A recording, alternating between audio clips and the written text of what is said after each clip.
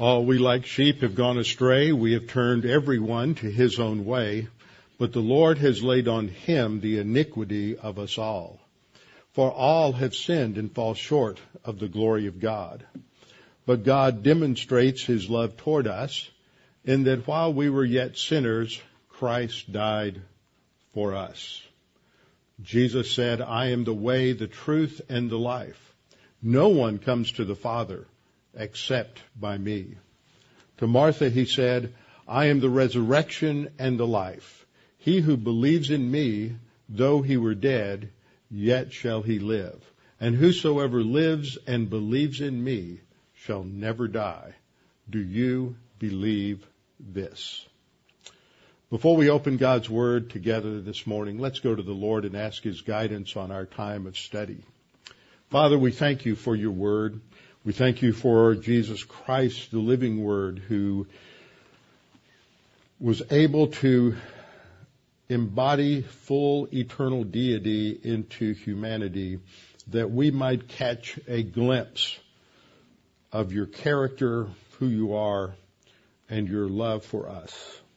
Father, we thank you for your written word that was revealed over 1,500 years, down through the ages, through the prophets and the apostles, to give us your eternal truth, that which was resident in your thinking throughout all eternity, the mind of Christ, as Paul puts it.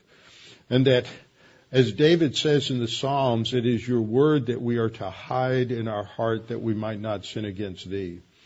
It is your word that is more glorious than anything and more valuable than gold, he says in Psalm 19. And so we value it, we treasure it, and we are reminded that when our Lord prayed in his prayer to you in John 17, he said, sanctify them in truth.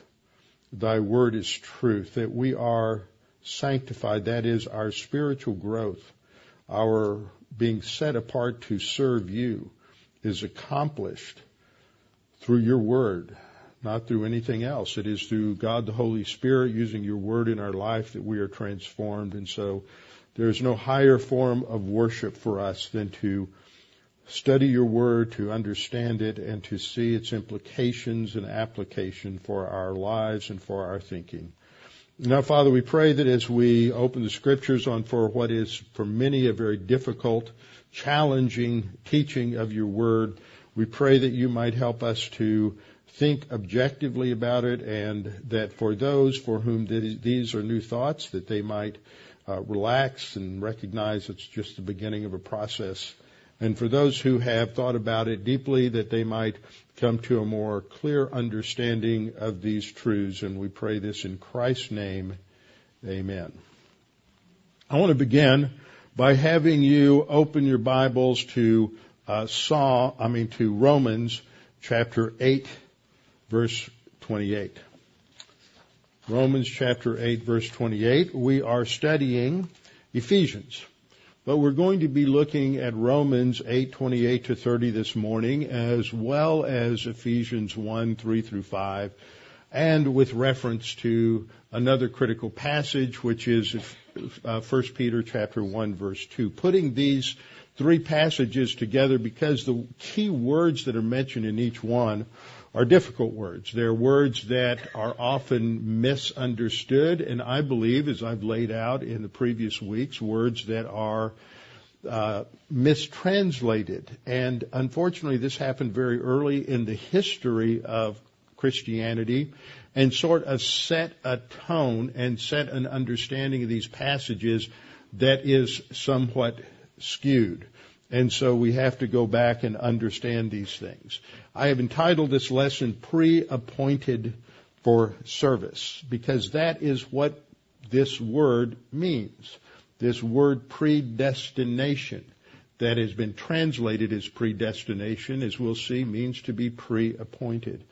And the context that we find it in, at least the two that are important for this study in Ephesians 1 and in Romans 8, tell us that it's not a predetermination of who will be saved and who will not be saved, but it is a pre-appointment for those in the body of Christ that we are to grow spiritually and to serve Him. It is a sanctification concept, that is our spiritual growth after salvation. It is not a justification salvation issue. It is post-salvation, as we shall see. Now let me just remind you a little bit about the context of what we're studying in Ephesians chapter 1. Ephesians 1, 3 through 6 is the beginning of a very lengthy sentence by the Apostle Paul that goes down to verse 14, and that it is a prayer of thanksgiving. It is given by Paul, and it focuses on first the Father, then the Son, and then God the Holy Spirit. Now, just as a matter of basic Bible study, when we are looking especially at any epistle, one of the things that we should remember is that at the beginning of an epistle, like any good literature, we're going to get a clue as to what that epistle is going to be about. There will be an introduction that will orient us to the content of the epistle. In Ephesians, that introduction comes in the form of this opening statement of blessing that Paul states from verse 3 down to verse 14. It therefore sets a focus for us, and that focus is not going to be on individual salvation. It's not answering the question of how do we get to heaven when we die. It's not oriented to that. It is oriented more to, now that we are saved, what should we do? And its focus is on our spiritual growth and our service to God. It is about being part of this new entity that came into existence on the day of Pentecost in AD 33 called the church. It's referred to as the body of Christ, and the focal point throughout Ephesians is on the church, the body of Christ. It is this corporate entity, and who we are and what our identity is in the first part of this epistle in chapters 1 through 3. That is the focal point. And then in the second section from chapter 3 down through about 6-9, the focus is on the believer's walk.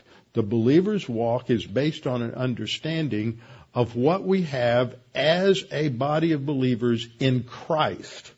Paul uses the term our riches in Christ. So we have a focus on the wealth that we have because of of this corporate entity called the church. Those who are in Christ all have this wealth. And because of this wealth, it is to inform and direct our walk. That is our daily life. But that daily life involves a warfare also, and that's the focus we come to in Ephesians 6:10 and following, is the spiritual warfare that often envelops the believer's life. So we're in this first section describing the wealth that we have, and it begins with an incredible focus on our appointment, the appointment that God has for us as believers in Christ because of our position in Him. And it is translated, as I pointed out, often with words that, and we'll see a little bit more of that this morning as we study words that are hard to understand, words that have often been distorted in ways that have a lot to do with determinism and fatalism rather than Christianity. And we've seen that historically there's been these conflicts, whether it's within the Roman Catholic Church. You had initially Augustine versus Pelagius. Later on, there was the debates between Banez and Molina and Suarez. And in Christianity, the development of the Calvinist and Arminian controversies. And so what I am proposing here, it's not unique to me, but an understanding that there's some truth in some of these systems biblically, but often a theological construct was developed initially by Augustine or Augustine in the 400s, early 5th century, and that this set a direction in the church that had more to do with fatalism than not. Paul begins by saying, "Blessed be the God and Father of our Lord Jesus Christ, who has blessed us with every spiritual blessing in the heavenly places in Christ." Over 20 times in this epistle, there's a reference to being in Him, in the Beloved, in Christ. It's a corporate term. Those who are in Him, we are in Him immediately when we believe in Christ. When we trust in Him, we are identified with His death, burial, and resurrection, and we are in Him. And because of our position in Christ, we have these incredible blessings. Just as, so there's a comparison here, just as He chose us, and we spent last time talking about this, I'll review that in just a minute. He chose us, that is, He selected us on the basis of a quality He saw in us. That quality is the perfect righteousness we received when we trusted in Christ. Just as He chose us in Him, notice it is us in Him. It does not say just as He chose us to be in Him, but He chose us in Him. That is a corporate reference, not an individual reference. It's not talking about an individual selection to an eternal destiny in heaven. It is talking about God's plan and purpose for us as believers in Christ. He chose us in Him before the foundation of the world. This is His plan from eternity past, that we should be holy and without blame. This is related to spiritual growth. It is not related to getting saved and determining our eternal destiny. That once we're saved, our purpose is to grow in the grace and the knowledge of our Lord Jesus Christ. And as Peter puts it, we're to be holy as He is holy. That does not precede justification. That comes after justification. Then that is before Him in love. And here we have a participle of means. It's not translated clearly. It should be that selection is by means of this word predestination that just scares people. So it's not an accurate translation.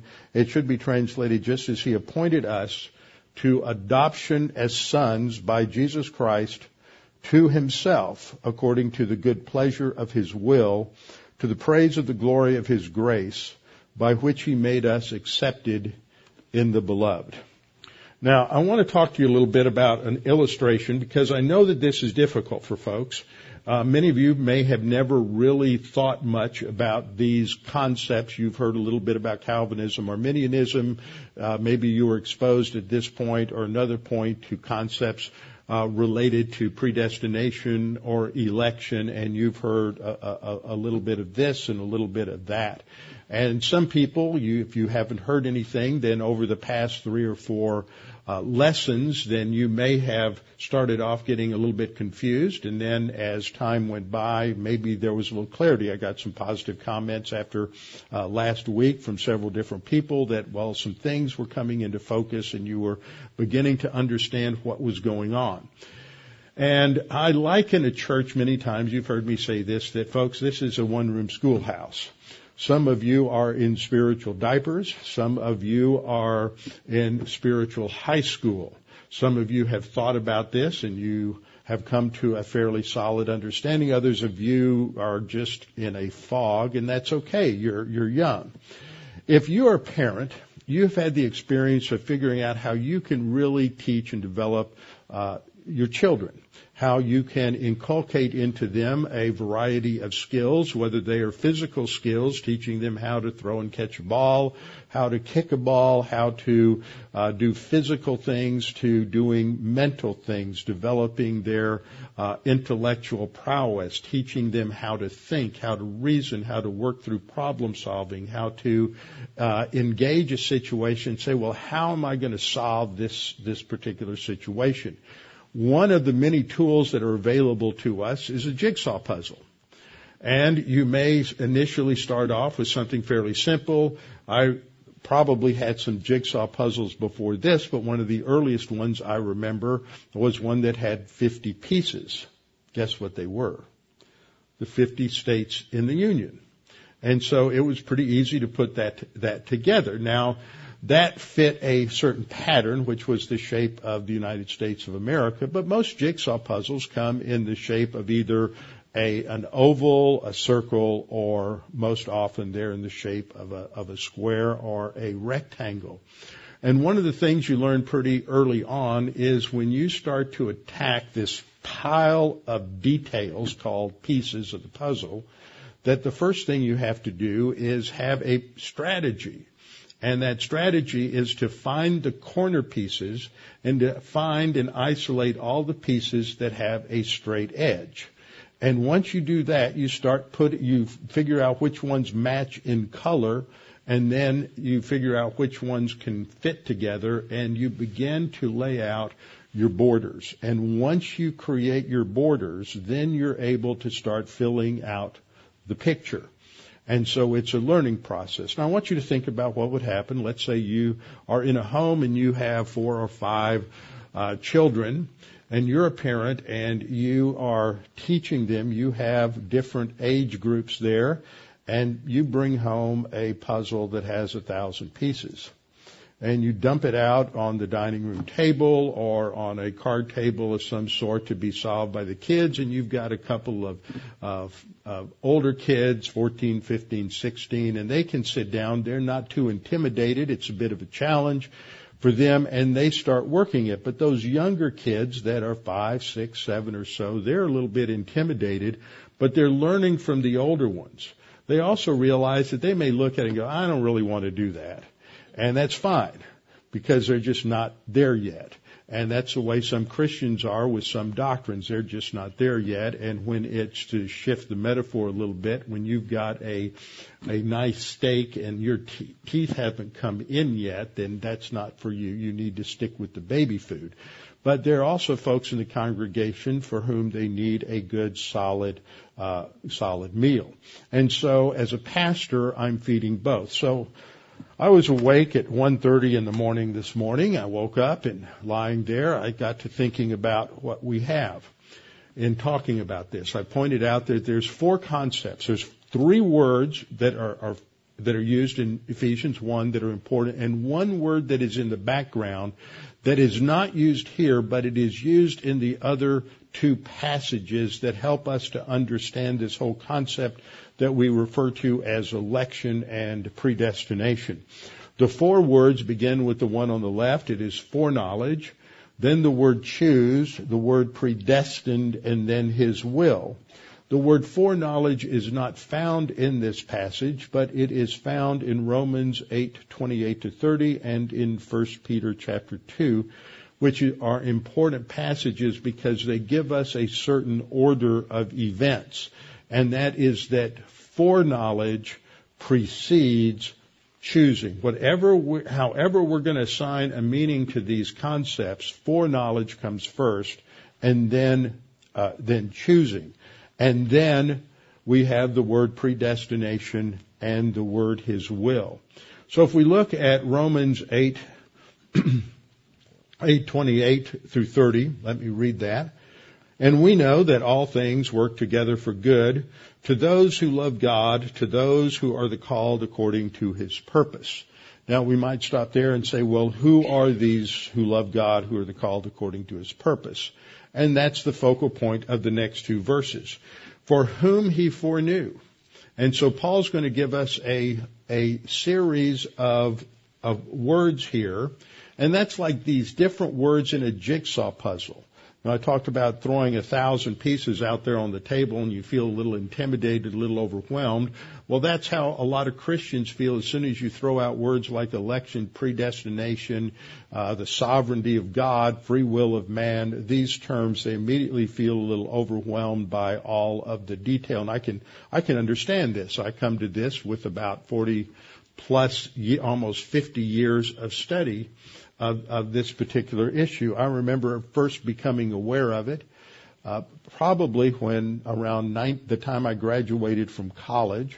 I had a vague understanding, probably, of what had been taught at the church where I grew up. And I remember going and hearing a pastor who has been a friend and colleague for 50 years, but at the time I showed up, and he's teaching on Romans 8:29 and 30.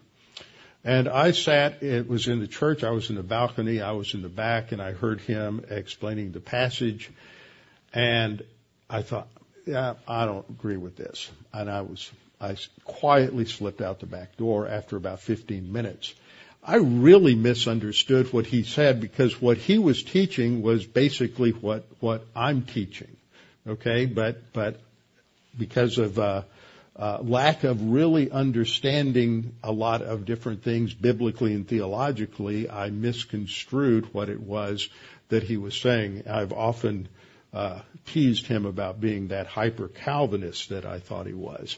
And he is one of the most prominent free grace, and has been one of the most prominent free grace pastors in Houston throughout these years. So you can feel a little overwhelmed by some of these things. It was as that time also I bought a book that I still have on my shelf. Very few people know of it today, but it was foundational in my understanding. And then I read Louis Sperry Chafer. I had always heard from the pastor under whom I grew up that Louis Sperry Chafer was like the benchmark of theological accuracy.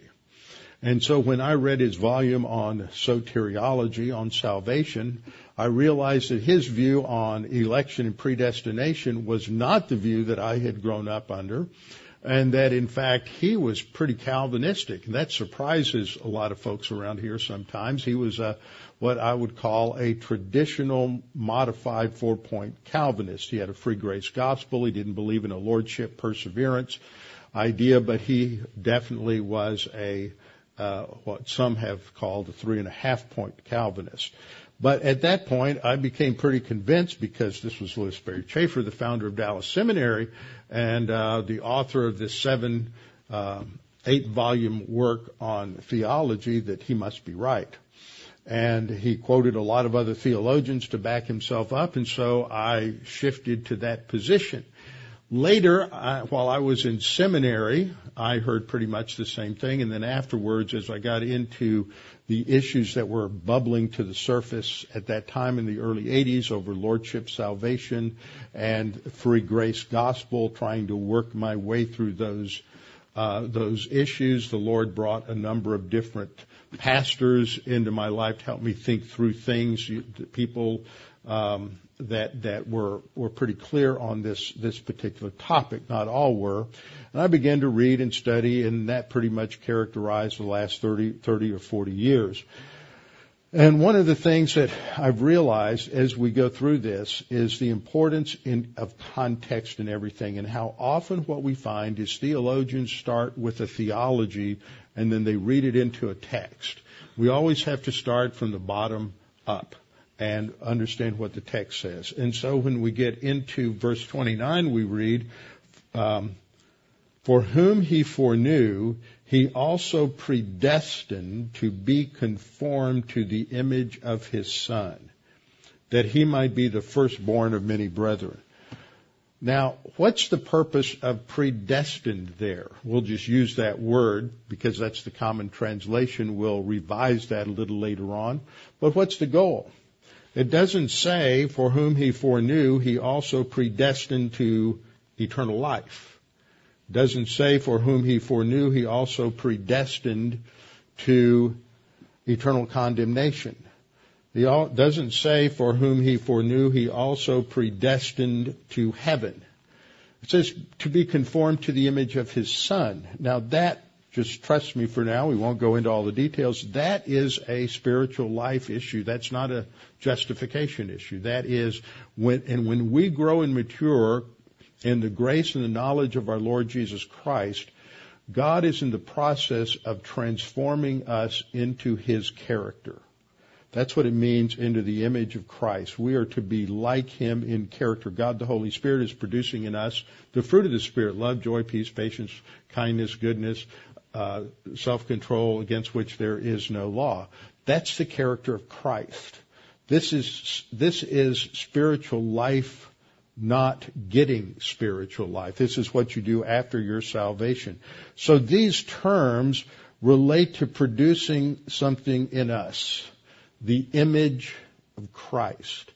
These words define the boundary, the frame of that jigsaw puzzle, but the image that's in that jigsaw puzzle is the character of Christ. That's what we're being conformed to. This is the same thing that Paul's talking about in Ephesians chapter 1, because we are in Him. He's talking about all of the blessings that we have in Him. Now, first of all, we began by looking at the word foreknowledge, a word that's not used in Ephesians chapter 1, but it is used in Romans 8:29, and is used in 1 Peter chapter 1, verse 2. And in both places, it comes first before anything else. And it doesn't mean that God has determined what He knows. That is the typical Calvinist definition. It means, and I demonstrated this, that it means what God knew beforehand. It means what God knew ahead of time. That is how the word is normally used in non-theologically distinct passages. God, in His omniscience, has always known all the knowable. He has always known everything that could happen, everything that should happen, everything that might have happened, and everything that will happen. He has always known this. He never increases in His knowledge. He never decreases in His knowledge. This has been His knowledge for all of eternity, and none of us can understand that. His knowledge is not our knowledge.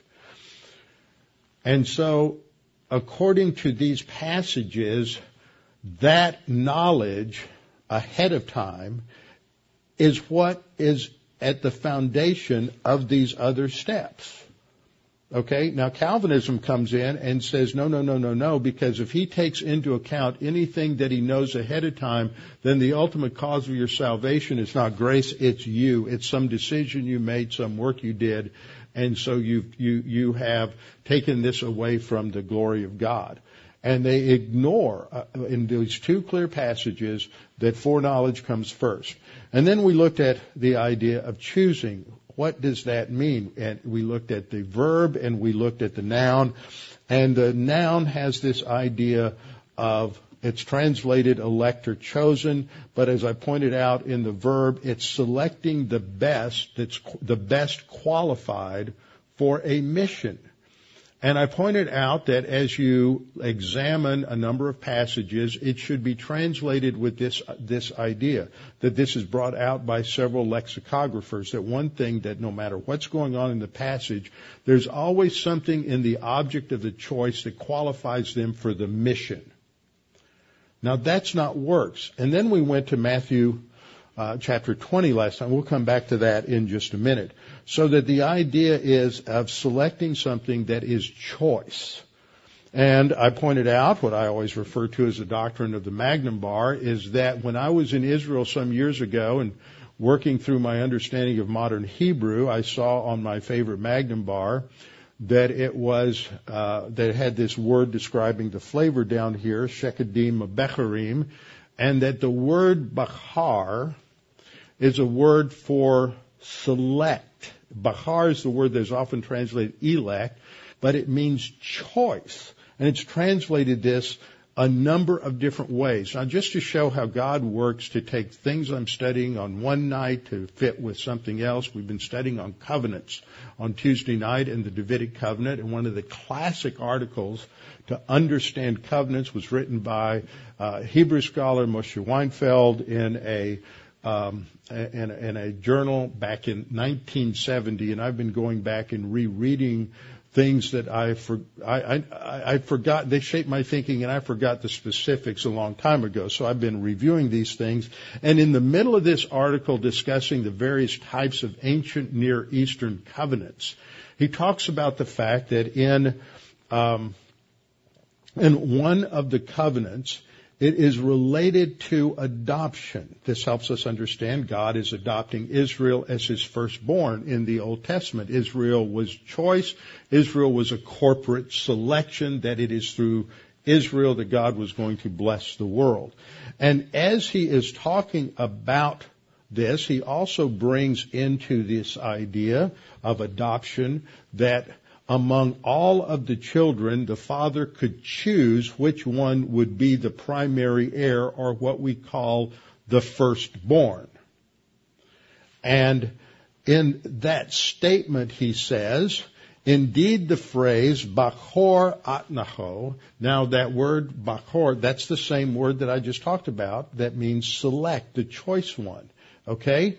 He says, indeed, this phrase means I will appoint him or make him firstborn. Now, didn't I tell you just last week that the essence of this word for selection, for choosing, is to appoint? And that's exactly what he says here in reference to the Hebrew word Bachar, which is the foundation for our understanding of what is meant by Paul in the New Testament when he uses that particular word group. So that just confirmed that we're on the right track here in the way we're understanding this particular concept. I pointed out that in Gordon Olson's book, he says the key idea here of both the Hebrew terms and Septuagint is in God selecting or setting apart qualified people to fulfill some commission or office. Now, they didn't get the qualification by works. They got the qualification, as we saw, by believing God, and it's accounted to him as righteousness. They received the righteousness of God, and that qualifies them for God's use to serve God. The Theological Word Book of the Old Testament, it states in all of these cases, after evaluating all of them, serviceability rather than simple arbitrariness is at the heart of the choosing. And then I pointed out that when Sarah died, Abraham goes to the Hittites, the sons of Heth that are living in Hebron. He wants to buy a piece of land, and they're going to give him the choicest of our burial places. See, that's that same word. It's the choicest. It's the most excellent. It's not the idea of select one and ignore the others. It's you get the choicest, the best of what we have. It meets a qualification. We went through Matthew 22, 1 through 14 last time, which is when Jesus tells this parable about inviting those to initially one group to come to the wedding feast of his son. This pictures God's invitation to the Jewish people. They rejected that. They said they would not come. They would not respond to it. Then he opens the invitation to all. Now, nowhere in that whole parable does anybody choose anything other than the recipients of the invitation. Some choose to come, some choose not to come. But at the end, it's translated usually, for many are called, but few are chosen. Now, I retranslated it for the slide because it doesn't say many are chosen, because nobody is chosen by the Father to come to the banquet. What we see is few are choice. What makes them choice is that they have on the right wedding garments, which pictures the imputation of Christ's righteousness, which, as I pointed out from Isaiah 61:10, that he has clothed me with the garments of salvation. Okay, so that gets us review. Now we get to this whole concept of what is predestination. Predestination is based on this word group. The first two words are the key words that are usually translated predestination, prahorizo. Prahorizo means it's usually translated to decide something beforehand or to appoint something beforehand. But this is how the instant detail summary in the Accordance program briefly summarizes it: to decide beforehand. Not to decide somebody's destiny beforehand. That's not the core meaning of the word. It just means to decide something ahead of time. That's the P-R-O. Prahorizo in the New International Dictionary of New Testament Theology means to decide upon beforehand, and then they also include predestined. But it's this idea to decide something ahead of time. The word is based on the root horizo, which means to determine or appoint something. That's the key idea. If it's prahorizo, if you're appointing it ahead of time, then it's a pre-appointment. And it has the idea of separation, because the word was often used in reference to establishing real estate boundaries. But this is not the idea that you get in most dictionary definitions. So I put 4 up here for you. Predestination in the Erdman's Bible Dictionary means the divine determination of human beings to eternal salvation or eternal damnation. In the Oxford Dictionary of the Christian Church, predestination means the divine decree according to which certain persons are infallibly guided to eternal salvation. It's from the Latin predestinare. It's in the Vulgate. It was Jerome who translated it that way in the 5th century, and that sets the stage. Nobody prior to Jerome took it that way. No one took it as predestination. He's influenced by Augustine, and this is how he translated it. In another dictionary, it says it's the divine and unalterable determination of the salvation or damnation of human beings even before they are created. And this is in Nelson's New Christian Dictionary. And then I found it interesting that in the Lexham Dictionary, that's the Logos publication, it says God's foreordination of persons to a particular end. See, they didn't say what the end was. They said and they're getting a lot closer. Most commonly to a particular eternal destiny, and less commonly to a particular vocation or a particular task. That's what we're looking at here. It is God appointing church-age believers to a particular task. That is to be conformed to the image of Christ. To live a holy and blameless life is the way Paul puts it in Ephesians 1. The New International Dictionary of New Testament Theology says that the compound prohorizo is only used from the 4th century BC onwards.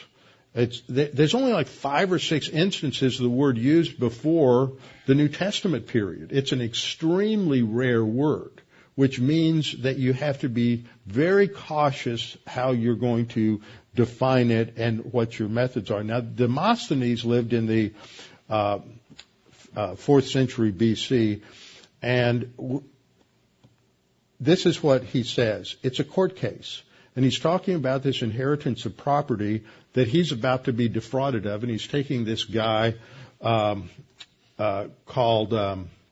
Onator. He's taking him to court, and he says it's to prove these statements of mine are true, that he even now declares that the land is mortgaged for a talent, that was a monetary amount, but that he laid claim, that's prohorizo. He laid claim. Does that have anything to do with eternal, determining somebody's eternal destiny? He laid claim to 2,000 drachmas more on the house. Now, in the Liddell Scott Dictionary of Classical Greek, which I quote at the bottom, it says, he had the house marked with stones. That's the literal meaning. But you would mark off property boundaries. You would create that limitation with boundary stones. And so that's what he's doing. He's laying claim to a piece of property. Now, it's true that God lays claim to us. And in fact, there is one classic scholar who, on the basis of that, translated Romans 8:29. Long ere this, he knew our hearts. See, that's foreknowledge beforehand. Long before this, he knew our hearts. Long ere this, he claimed us as a man claims property. Now, that's a lot closer to the idea of the original. It's not an idea of determining our eternal destiny, whether we're going to be saved or damned. It's the idea of God is placing a claim on us. He's appointing us to a particular task. So, it has this idea of being appointed to something, to determining, not in the sense of philosophical determinism, but just as you would determine the boundaries of a piece of property or determine the borders of a jigsaw puzzle, there is a determination of what the end result should be. It's an appointment to that mission and that task. And so it has the original sense of setting bounds, and in that sense determining something. It's translated in Acts 17:26. This is a great passage. It has great political application today in terms of nationalism and a lot of discussion on that. That Paul said, and God has made from one blood every nation. That means we're all equal. That stands against every form of racism.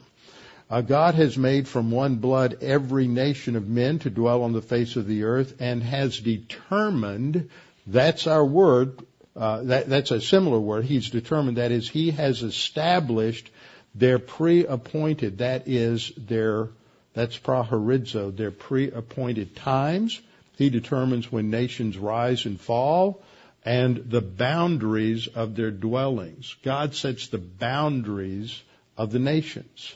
Nations are to have borders. God established those borders, and that's what defines and keeps one nation from being confused with another nation.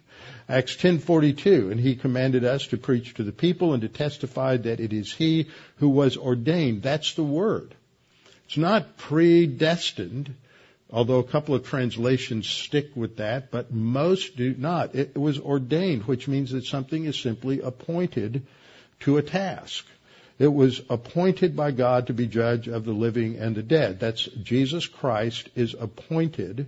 He is not predestined. He is appointed to a task. Acts 17:31 in the NET translation even says fixed, because he is appointed. That is, he fixed a day on which he will judge the world in righteousness by the man whom he has ordained. That's prahorizo. He appointed. He has given assurance of this to all by raising him from the dead. It has to do with appointing somebody to a particular task.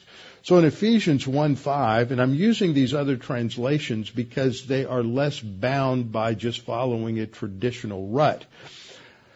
In the New Living Translation, Ephesians 1:5 says, his unchanging plan has always been to adopt us into his own family. So it recognizes that this idea of prahorizo is his unchanging plan for us. It's a corporate idea. And this is a translation from a Dutch translation. In him we too were made his heritage as foreordained according to his purpose. Foreordained is not predestined, although some people think they do. The word ordained simply means to set somebody apart for a task. When you are entering into ministry, the word that is used is ordination. And ordination means you're setting someone apart to a task. It is not predestination. I was not predestined when I stood up in front of Tomball Bible Church and was ordained to the gospel ministry. I was set apart for the gospel ministry. That's what it means. So ordained is a good word, but again, it's a word that isn't the most user-friendly in our culture today. So we can look at Romans 8:29, and we read, for whom God knew beforehand, we'll paraphrase it that way, it's a good translation, for whom God knew beforehand, he also set apart or appointed beforehand to be conformed to the image of his Son. It's not predestined them to heaven or predestined them to the lake of fire. And then it would be translated that way in Romans 8:30, for whom he appointed beforehand, them he also called, and whom he called, these he also justified. This is his overall plan. The basic Bible in English translation puts it this way: because those of whom he had knowledge before they came into existence were marked out by him to be made like his Son. That's a really good basic translation. It's not this idea of fatalistic determinism that some are determined to be saved by God in eternity past and others are chosen for damnation. They're marked out. They're appointed for that. I would paraphrase it this way: we know that he brings together for good all things, for those who love God and are called according to his purpose. For God knew his own before creation and also ordained that they should be spiritually shaped in the character of his Son, that he might be the firstborn among a large family of brothers. That relates to what we're going to get to next week in terms of adoption. And it is these so appointed beforehand whom he has called. Gordon Olson translates it, I'll just go to the underlined portion, just as before the foundation of the world, he appointed us through our union with him to be holy and blameless in his sight in love by designating or laying claim to us to become his own adopted sons through Jesus the Messiah. I've paraphrased it. I think it's a little more clear that we would translate Ephesians 1:3 that before him in love by appointing us beforehand to adoption as sons through Jesus Christ unto himself. See, it is, and when it says according to the good pleasure of his will, we'll talk about that next time. This is his plan. It doesn't mean he's arbitrarily picking who will be saved and who will not be saved. Now, what's the importance of all of this? The importance of this is just tremendous. It elevates our whole conception of who we are. It should radically transform your identity. When you look in the mirror, what you should see is a person who is in Christ, who has been given a mission because you're on that team. And that mission is to be conformed to his image so that you can fulfill the appointment criteria, which is to serve God. And to do that, first you have to grow to spiritual maturity. First you have to grow by the grace and the knowledge of our Lord Jesus Christ. This is our mission as believers. It's not just to enjoy the fact that we are confident that we will spend eternity in heaven because we trusted in Christ as Savior, but because once we trusted Christ as Savior, we were instantly put into the body of Christ. And we who are in the body of Christ on that team have been given a mission. We have been appointed for a purpose, and that is to be conformed to the image of Christ. That is to grow to spiritual maturity. Spiritual life really begins when you and I get to maturity. Just as when you were 8, 10, 14 years old, you kept saying, I can't wait till I'm an adult. Why? Because you knew that the real full enjoyment of life came in adulthood, not in being in diapers. But most Christians are satisfied to be in diapers and never reach spiritual adulthood so that they can actually enjoy the blessings that God gave them. Because that involves a lot of thinking, it involves a lot of studying, and it involves a lot of spiritual growth. But once you get there, that's when we really maximize all that God has given us in terms of all these spiritual blessings that are ours. It's because God established a plan in eternity past for the church age that those who were in Christ would be given a glorious set of assets and privileges and responsibilities. But to activate that, we would have to grow to spiritual maturity. We would have to be conformed to his Son. And part of that is, in spiritual growth, is learning to live a life that no longer is characterized by the world and the licentiousness of the world, but is characterized by living a life that is holy. That means set apart to God. It doesn't mean being morally perfect. It means being set apart to God and blameless. And that doesn't mean being morally perfect either, because we can't, as long as we have a sin nature, we just still struggle with it. We have to confess sin, and we have to keep moving forward and learning his word. That's the challenge for us. That's what all of this is all about. It's a glorious vision. We'll come back and continue to talk about this next time, because once we understand this concept of adoption, it ties it into inheritance and our future rewards, and it's just an explosive concept that radically revises our understanding of who we are as church-age believers.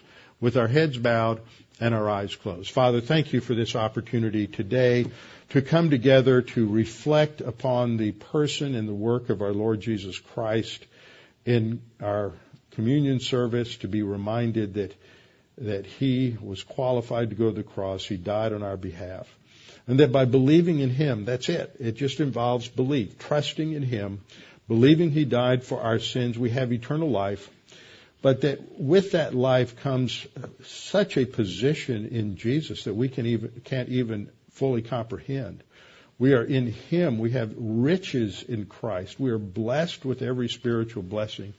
And with that comes a goal to grow into the image and likeness of Christ by growing in His grace and knowledge.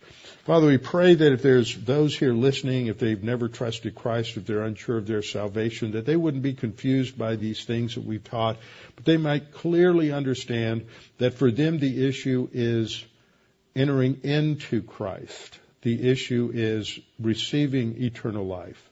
The issue is moving from death to life. And that comes only by trusting in Jesus. Scripture says, believe on the Lord Jesus Christ, and you will be saved.